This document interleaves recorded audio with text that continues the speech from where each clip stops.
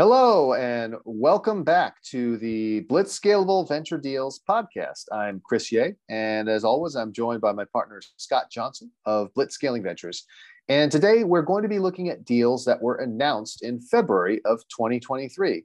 So, Scott, let's begin with the broader context. What was February of 2023 like in comparison to January? What are the trends that you're seeing? Well, there were more deals announced in February than there were in January. January was 55, February is 70. So that's an uptick. I just looked at March. We're in March, in the early 20s of March, and it's about 40 deals. So that's tracking to about 60. So I think we're in a trading range here between 50 and 75. And we'll see if we can break out of that in the coming months. But right now, I think it would be remiss, Chris, if we didn't mention that Silicon Valley Bank collapsed just a week ago. And that could cast a pall on deal activity, I think. What's your reaction to that? I think it definitely casts a pall over deal activity because it dramatically increases the perception that people have that there's risk out there right now. And when times are risky, people tend to pull back. I mean, there's a reason why we saw declines in investing already. The declines in the market made people feel like things were riskier, made them feel poorer, made them less likely to invest. And bank failures and bank industry turbulence just contribute to that. Now, do I think it should actually have a major impact? No, the US government did the right thing. They backstopped the depositors. Nobody lost money other than Silicon Valley Bank shareholders and debt holders. And so as a result, it really shouldn't have that big an impact. But again, once the Pandora's box is open and people feel like, hey, maybe banks aren't safe, that creates psychological conditions that would tend to reduce investing. So that is an issue that we're going to have to work through. And the only question is it going to be a small impact or a large impact? Yeah, it really was an unsettling time. The last week has been very unsettling for the entire VC community. So let us hope that we can move beyond that and that regional banks do well. I think there's something unique about venture bankers because they have just large depositors. There are very few small depositors. The loans that they tend to make are not typical bank loans.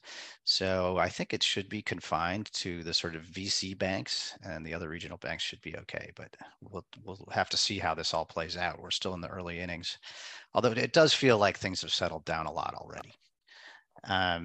Okay, so statistics wise, as I said, it was 70 deals, which is a good pace, but off the 100 or so that was 2 years ago, and then certainly off the almost 150 average that we were at a year ago. So, I guess that's 2 years ago and 3 years ago. Sorry about that. 20 and 21 were very busy. 2022, of course, began the downturn. Non-US deals were 21. That's a typical percentage, a higher percentage of seed deals this time around. So 40% of the deals were seed deals. Last month, it was 40% were Series A. But still, that concentration on the early stage is a little higher than it was in past years. So money's moving. It's moving at the early stages. And of course, the usual reminder that many, many, many deals are unannounced because they're inside rounds, they're defensive, people aren't bragging about their financings, so they don't get press released. But it is very common for investors to back their companies and for companies to delay their financings and not do an inside round and just wait out the storm. And that eventually will end because either you need to do a deal with outside money or you go out of money, you run out of money. Insiders won't keep companies going forever. So we'll see what happens in March, April, May. But I think, if the market doesn't turn to some degree in March, April, and May, then you're going to see some defensive financings coming across the wire. And those are going to be outside led, and the prices are going to be very much down from their prior rounds. Yeah. And again, this is also probably one of the reasons why we've seen a decline in later stage financings because the clearing price for those financings is still not there. The zone of possible agreement is minimal because companies are desperate desperately trying to avoid those down rounds. And yet investors, new investors, logically say, hey, listen, we're not going to pay the kind of valuations that you had 2 years ago. Yeah, they're going to walk in and structure the hell out of it, right? They're going to come in and say, oh, Yeah. well, we can do a 2x participating round here at the last round price, and we'll put in 100 million. And that essentially layers 200 million of preference above everybody else's money coming out of a deal at exit. So if people are pretty confident the company's worth more than $200 million, you could come in with a deal like that at almost any valuation and de-risk it for the new money and make it enormously risky for the old money. But at least the entrepreneur says, yeah, we did a flat round. So I expect some structure to be added to a lot of these rounds. We saw it when people were trying to get unicorn valuations. They do anything to get $1 billion valuation, and there was heavy structure around those. Even the conversion rights around IPOs, and there's all kinds of fancy stuff going on in those term sheets to prop up a value, which is essentially the valuation for the prior rounds goes down, but people don't talk about that in their press releases. Now, I was very skeptical of people doing structured rounds just to achieve that unicorn status. I thought that was foolish. Is it always a bad idea to do structured financings, or do you think that there's a place for them in this current set of market conditions? Well, sometimes you just have to do it to get any new money in at all. But if you're doing it purely for valuation reasons, then it's almost always a bad idea, unless you think everybody's going to convert to common in the end because your company's going to perform so well. I'm very skeptical. So do you think people would be better off taking the hit on a down round then? Almost always, and almost always, it's a good idea. Like it's very advantageous for entrepreneurs to get the new money to cram down the existing lick pref. I mean, if you're sitting on 500 million in lick pref and you can get the new investor to knock that down to 100 million and do a pay to play round, then you can get the new investor to also re-up the management shares. You can wipe out departed founders. There's a whole lot of benefit to the ongoing management for resetting the cap table and resetting the preference. So it can be good if you're not one of those people getting crammed down and you're not a departed founder. Right. And this is part of the reason why venture firms have reserves, so they can participate in these kinds of events along the way. I mean, obviously, we often say, well, the reserves are to be able to bet on the winners. Sometimes the reserves are to be able to continue to make those pay-to-play rounds happen. Yeah, and I've never seen the data on whether participating in the pay-to-play rounds pays off. I think it's just emotional. Like, I'm not going to let these guys come in and take all my preference away. So I'm going to What's your experience? I mean, I'm sure you've had this happen in your long and distinguished career. Yeah, and it's the ones that never do a defensive financing that end up making all the money. And if you find yourself defending, it happens. You can absolutely. There's one specific example I'm thinking of, a company called InfoMatch that did a couple defensive rounds, and they fought and fought and fought, and then they had an awesome exit, and it was biggest win for my friends in DC. Had a great win on that company, and so it can be good. But I fear that's the exception, that usually when a company starts doing defensive things because it's desperate for money, that means the performance is not as good as it should be, and tough to turn that kind of thing around. And yet at the same time, as an investor, you may feel like you need to participate, not just because you're throwing good money after bad, you don't want people to come in and take all the value away, but also because you want to make sure that the founders and other investors feel like that you are supportive and that you're going to be reliable when times are tough. Is that a consideration that goes into it? It sure is. It's a terrible signal if the lead investor on the inside says, no, you guys go ahead, we're going to sit this out. The round can still get done, but that's a bad signal. So it's not interpreted well. Got it. So the other thing is, I've been traveling around to various conferences here in the Bay Area, elsewhere in the country. And one of the things I've been hearing is, for the most part, people saying, hey, there's a massive slowdown in venture capital fundraising. And I think that's reflected in the numbers of the announced venture capital fundraisings, not of startups, but of the venture capital funds themselves. And even Yeah. though there is this massive overhang of dry powder, if the money going into the venture industry craters, doesn't this have an impact as well, sort of extending this venture drought, if you will? Well, like past droughts, there is still fundraising happening. It's the top names that hold a lot of power over the LP community, that if they come knocking and saying it's time to speak for your allocation, here's how much you get. And then you either speak for your allocation or you lose that relationship with that investor. Then you value that relationship. So the LPs will say, okay, we'll take it. And those types of funds tend to use up all the oxygen in the room. So they come, like Sequoia comes out and says, all right, we've got these 5 regional funds and they're coming to market and here's your allocation. And you kind of have to say yes, or you lose your relationship with Sequoia. Well, all the money that might have gone to an emerging manager or all the money that might have gone to other relationships will go to that one. So to the extent that your equity portfolio is not as valuable, your overall portfolio is not as valuable, and your venture portfolio is now too big a percentage of your overall asset base, you The kind of already so-called had, denominator effect. yeah, you kind of already had no room for new managers anyway. You couldn't add any names. It's a question of which ones are you going to subtract. So that leads to a flight to quality, quote unquote quality, which is usually the top brand names. So if you're a brand new fund looking to raise right now, then it's going to be hard. You're going to have to go well outside the traditional LP community to find people who are interested in your story. And your story better be good. It better be something like ours, where it really stands out and you've got a true advantage that you can point to, and hopefully some track record that you're bringing, and a reason why people think that in this more defensive climate, they're better off giving you money than everybody else that's asking for it, because there are a lot of people out there asking. Yeah. And by the way, one of the things that helps us is the fact that we tend to co-invest with these big name funds.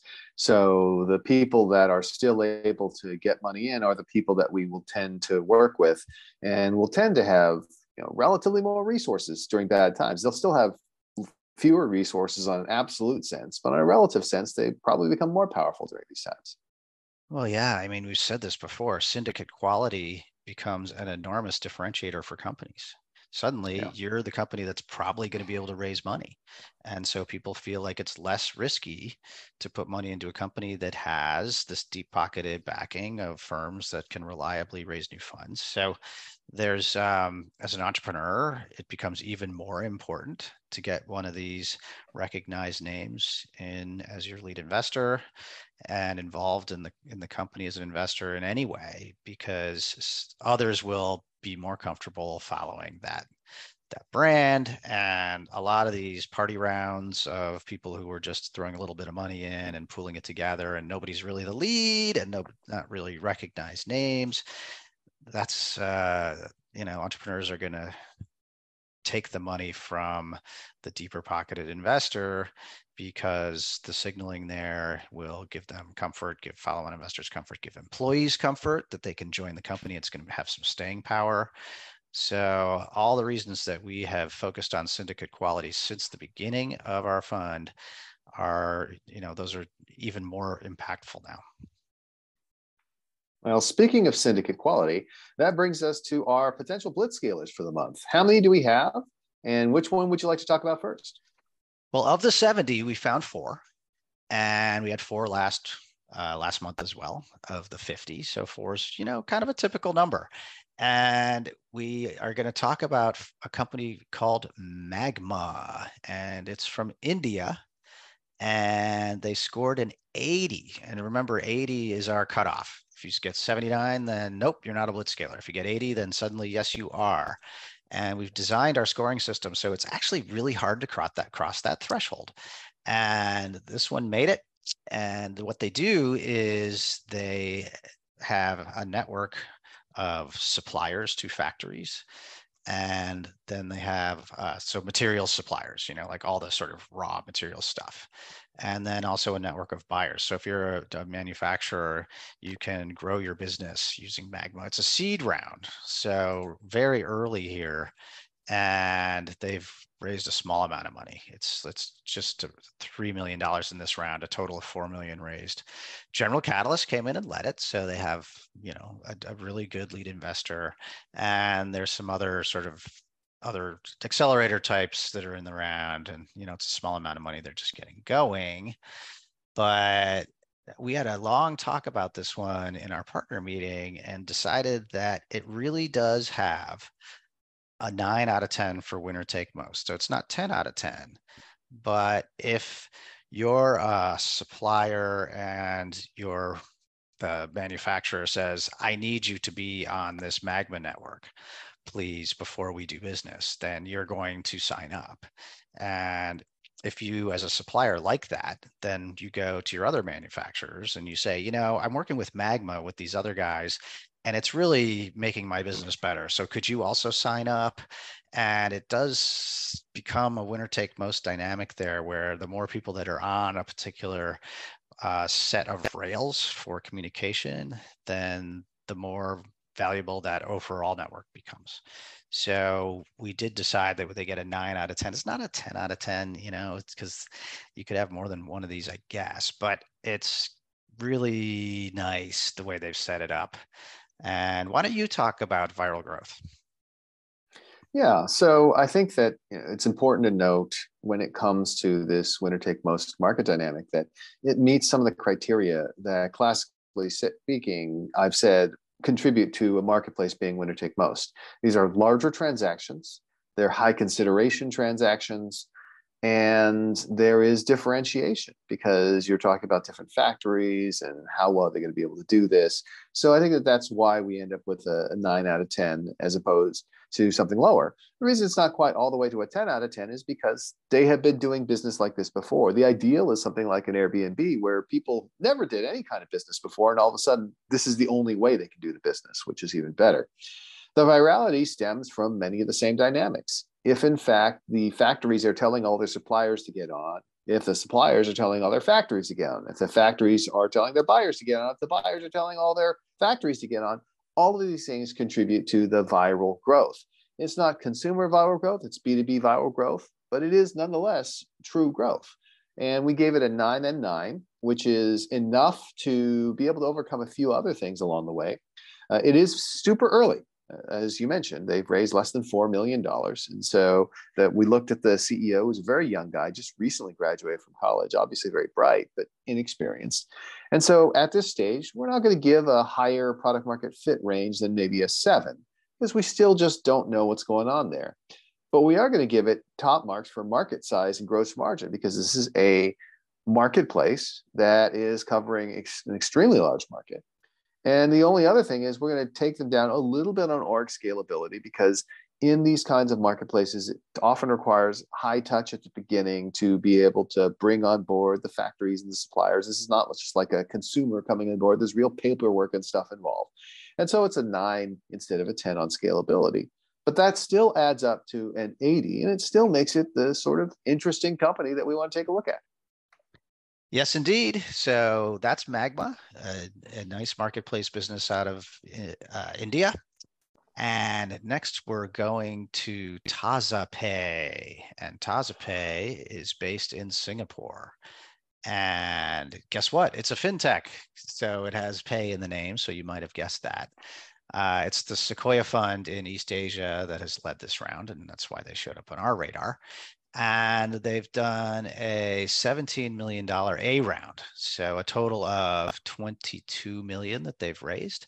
So they've made some progress so far. And this name is familiar, Chris. I swear we've run across them in the past, but they haven't done a round in a while. So here we are with TazaPay, and it's essentially TransferWise for B2B payments. They have local banking relationships in hundreds of countries. And if you want to send some money from the United States to some random other country, then you could try to use the Swift network and do a wire transfer, or you can use something like TazaPay, which will credit the bank on either side and then do a local bank transfer in the local currency on the other side. So you save a whole lot of work in the wire and cost in the wire and delay in the wire. So it's just a better solution. It's a little bit like Western Union, but scaled up for business and fully automated. So we like it, but why is it a blitzscaler?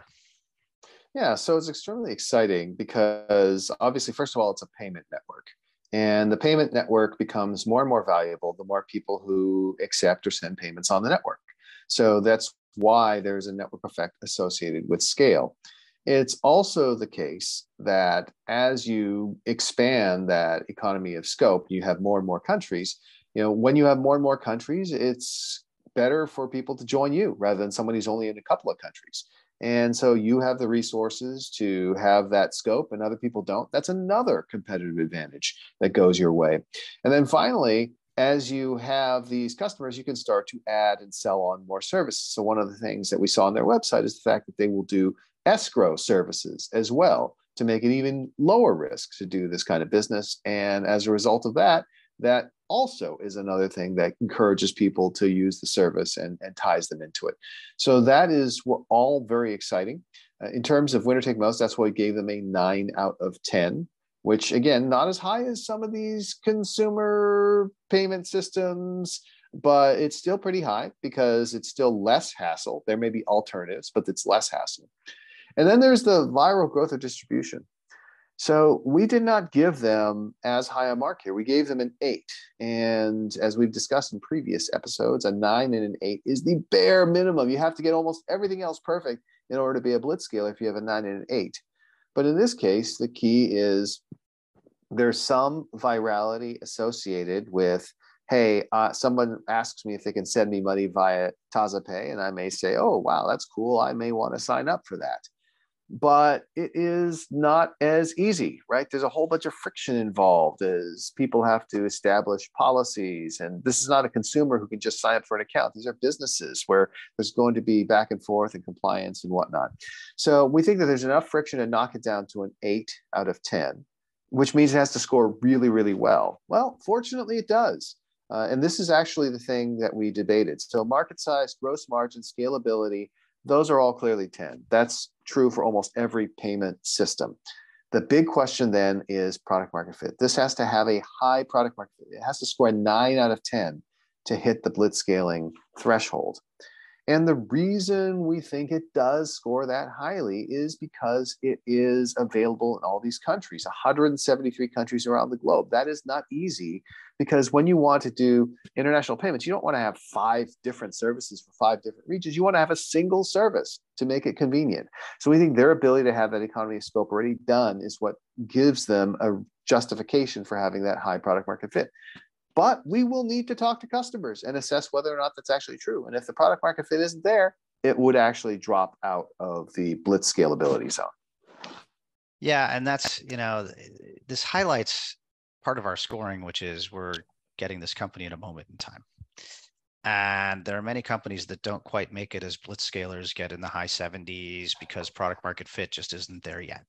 So they could graduate, if they actually nail the product, then they could get a higher score. And so we kind of watch those companies and see if they're going to really make a great product that starts to take off. And if they do, then they get a higher score in product market fit, which, we weight that pretty heavily. So just a couple points in product market fit can take you from a mid 70s score right up over 80. And in this case, we're taking a gamble and calling it a 9 and giving them an 80 sort of in our speculative way before we really have used the product. But we think there's a good chance that it's a strong product that people will love and are loving. Yep. All right, next we have D-Scope. And D-Scope, we come back to the United States. They're a California business out of Los Altos. And they did a seed round of $53 million. Boy, it's just reminiscent of 2 years ago, right? So that's a pretty good size seed round. Yeah, hard to call that a seed in this day and age, but that's what we're calling it. That's what they called it. When you have GGV and Lightspeed in the deal, then you probably have a lot of money that can be put to work. And what do they do, Chris? Why? What do they do and why? Well, this is an interesting one. We use the analogy of saying that Dscope is a bit like Stripe in that they take something which is important, but which most people end up reinventing the wheel on and make it super easy to do. In this case, it is what we call sign up or authorization flows. So normally we have these account systems. People have to sign up, create a password, or maybe they get a magic link, maybe they get a biometric sign, maybe they have a one-time password. Maybe if it's enterprise, it's an SSO. Sometimes it's an authentication app like the ones we have to use to access our bank accounts. All these things take a bunch of work to implement, and people sort of implement them over and over and over again. And Dscope allows you to just drag and drop and create that in a very low code, no code way and integrate it into your site or service. So it's kind of like being Stripe. Instead of having to work like crazy to connect to these terrible payment gateways, you could just use Stripe. It plugs in, super easy, ends up being very sticky because you don't want to go through all the work to rip it out. So that's why we're pretty excited about it. But in order for this to work, it must score very well on product market fit. Other people had tried to do what Stripe had done in the past in terms of making it easy for people to make payments, but only Stripe actually did it on the product side. And so when we scored this, we said if this were a Stripe-like product with a 10 out of 10 product market fit, then it would clear the threshold. Because is it truly winner take most? Well, you can come up with other ways to do your logins. Is there virality? Well, it's kind of hidden. I mean, the virality comes just from software developers talking with each other. There's no really built-in inherent virality or distribution. So in order to achieve an 80, it needs a 10 out of 10 on product market fit. We also dinged it a little bit on market size. We only give it a 9 out of 10 because guess what? Login, while it's universal, is not as valuable as actually accepting payment. So it probably would not get to be as big as Stripe. That's okay because Stripe is pretty darn valuable. So this is another one where, yeah, we're scoring at 81, which is Blitzscalable, but that score is a provisional score and it's based on making an assumption about product market fit. Yeah, and to be clear, this is a very uninteresting business if they don't nail the product market fit. They have to really nail it. It has to be enough better than everything else out there that everybody just flocks to it, adopts it, and it's so easy, it's priced so perfectly that everybody uses it immediately, and it sort of takes the world by storm. And if it's not that good, then they need to make it that good pretty quickly. I mean, they got some money, so they can iterate on the product a little bit here. But that's how good it needs to be for this to be truly a blitzscaler. Because, Stripe, like, there were a lot of authorized.net was out there when Stripe was there. It just really sucked. Mm-hmm. And there are other solutions right now to creating a login screen. I'm sure there's open source. I don't know them all, but I'm sure there's open source stuff you can grab, and it's a pain. It's not well eCloak supported. is one of the common ones that people use. Okay, so there are others out there. So what, is this one really going to be that much better? I'm kind of skeptical, but I think it's kind of important to talk about this because there is this kind of a business where you can get a product that is a component of an app that's super sticky. I think of app servers once upon a time and WebLogic and how like that just gets built into every web app. Then you can create a really valuable business that way, and it could scale enormously fast. Yeah. The other Okay. thing I would say about Oh, go ahead. Dscope, Sorry. the other thing I'd say about Dscope, and the reason why I'm a little skeptical about it is by this stage in its life cycle, Stripe was already something that people were talking about all the time on Hacker News and other places like that I monitor. And I didn't really see people talking a lot about Dscope. I mean, the products that really work well are the products where the developers love them. And when they love something, they can't help but talk about it. And I just haven't seen that happening with Dscope yet. Yep. So it could be that the team's awesome, and this is a bet on the team. Time will tell, and I wish them the best of luck. Could be a great, great business. All right, tip link. So This is a Web3 deal, kind of. It's certainly a crypto deal. And there are a lot of people out there who don't use crypto because it's Geeksville. I mean, God, you got to download a wallet and then like connect your wallet to your bank account and then get some money in there and da da da da. It's just, I remember when I signed up for Coinbase, it took a while and that was a ton of friction. And it was, it was not, it's like the little deposit at the bank. Like it's just, it's sort of like creating a Venmo account or anything like that. You got to really want to do that to do it. And if you haven't done that yet with crypto, then are you gonna? And why? And so these guys have come up with something really cool, which is that you can send crypto to anyone just with a single link. Say, oh, I'm going to pay you a little bit of random coin. Here you go. You can access it through this link. And somebody clicks on the link and it'll sort of lead them cleverly through the process of claiming their crypto. Now, if they actually want to use it, then they do have to go through some pain of getting a wallet, but you can actually, give it to them and they can claim it, but without creating a real full-on wallet. And so that is a pretty interesting innovation and could cause crypto to go much more mainstream than it has so far. So we scored this one really high, but before we talk about the scoring, let's talk about the company. So it's a Sequoia deal, and it's out of New York City. They did a $6 million raise. It's the first money they've raised.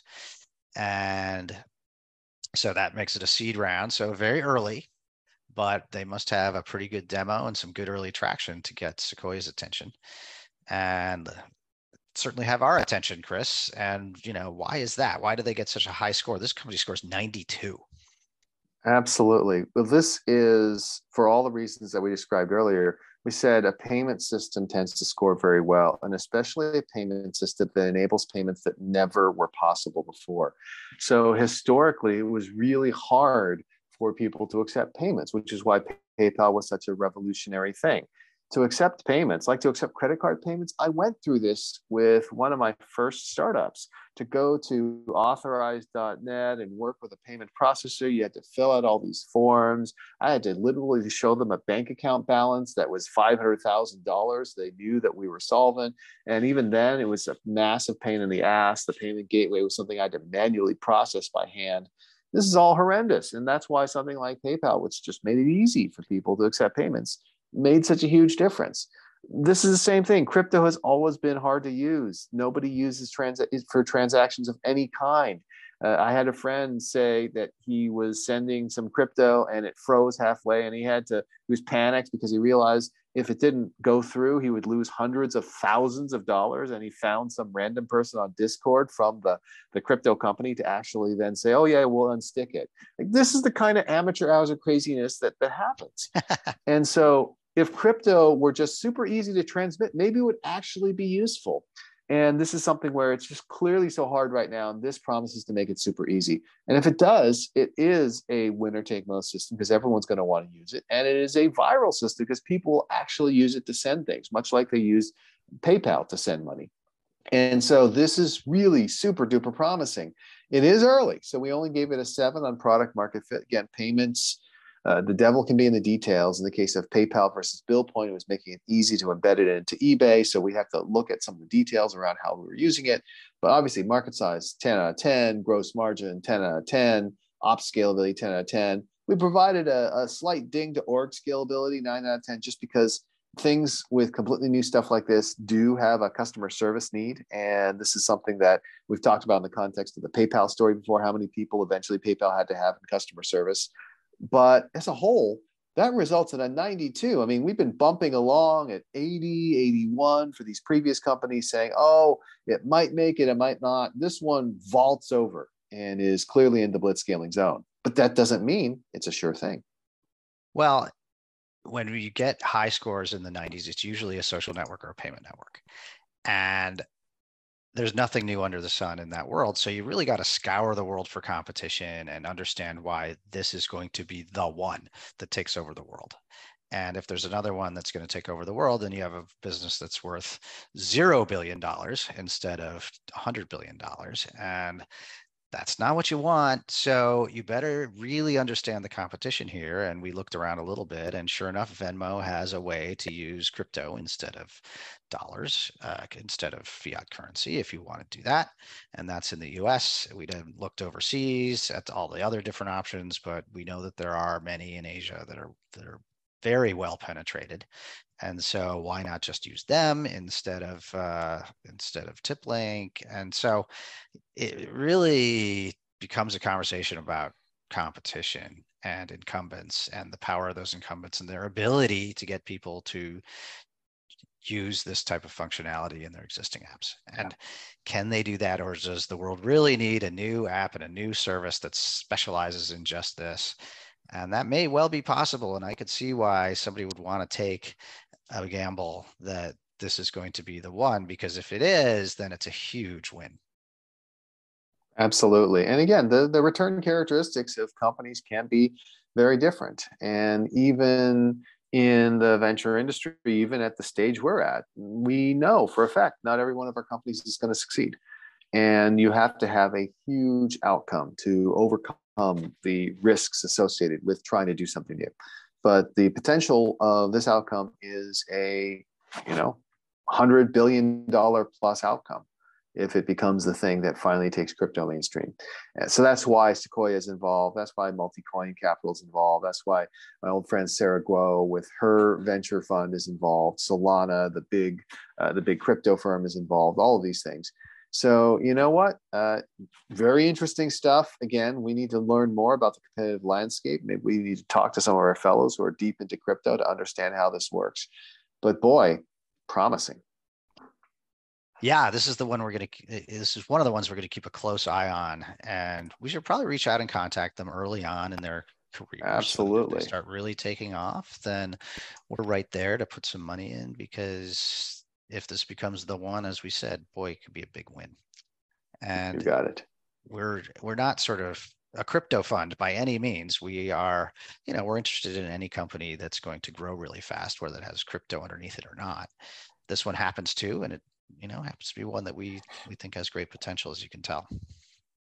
Yep. Excellent. Well, that does it for today's broadcast. We've gone through and looked at 4 companies: Magma, TazaPay, Dscope, and TipLink. We had a nice discussion about the overall market conditions.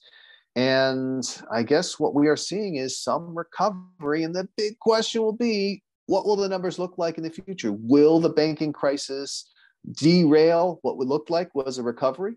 Or is it something where we're going to continue to see things come back? And only the next few months are going to tell. Well, working in our favor, in the favor of more deal flow and a Cambrian explosion, is all of what's happening around AI. And so we didn't mention that in the context. We just sort of focused on the negative. Talking about the positive, there is such a fantastic ecosystem of innovation around these new large language models and the generative AI companies that are coming to life. And we're looking at a seed deal right now that we think is really cool. There is a lot of interesting activity, and that could be the catalyst that really brings deal count back up from where it was in its some sort of the depths of despair that we've seen in the last couple of quarters. Well, I can tell you that I am a small investor in one of my friend's AI companies. I spent some time with him yesterday. He's a fellow who's helped us out a lot with introductions to LPs and other folks like that. And he is in the AI space. He said the interest by investors right now is insane, which is good for somebody like me who invested in a prior round. Yep, everybody wants to have their play because they're looking at OpenAI saying, shit, how did I miss that one? So that could be the how thing. How did I miss that one? How did Reid Hoffman get all over that one? Well, because he's best friends with all the guys that started it. That's not fair. But to be fair, Vinod is in there too. And so that's certainly a company that's changing the landscape pretty much single-handedly. So exciting stuff there. And let's wrap up for this month. Absolutely. So, Scott, once again, thank you for coming in. Thank you, everyone, for listening. And we will join you again in a month to discuss the blitzscaling deals for March 2023.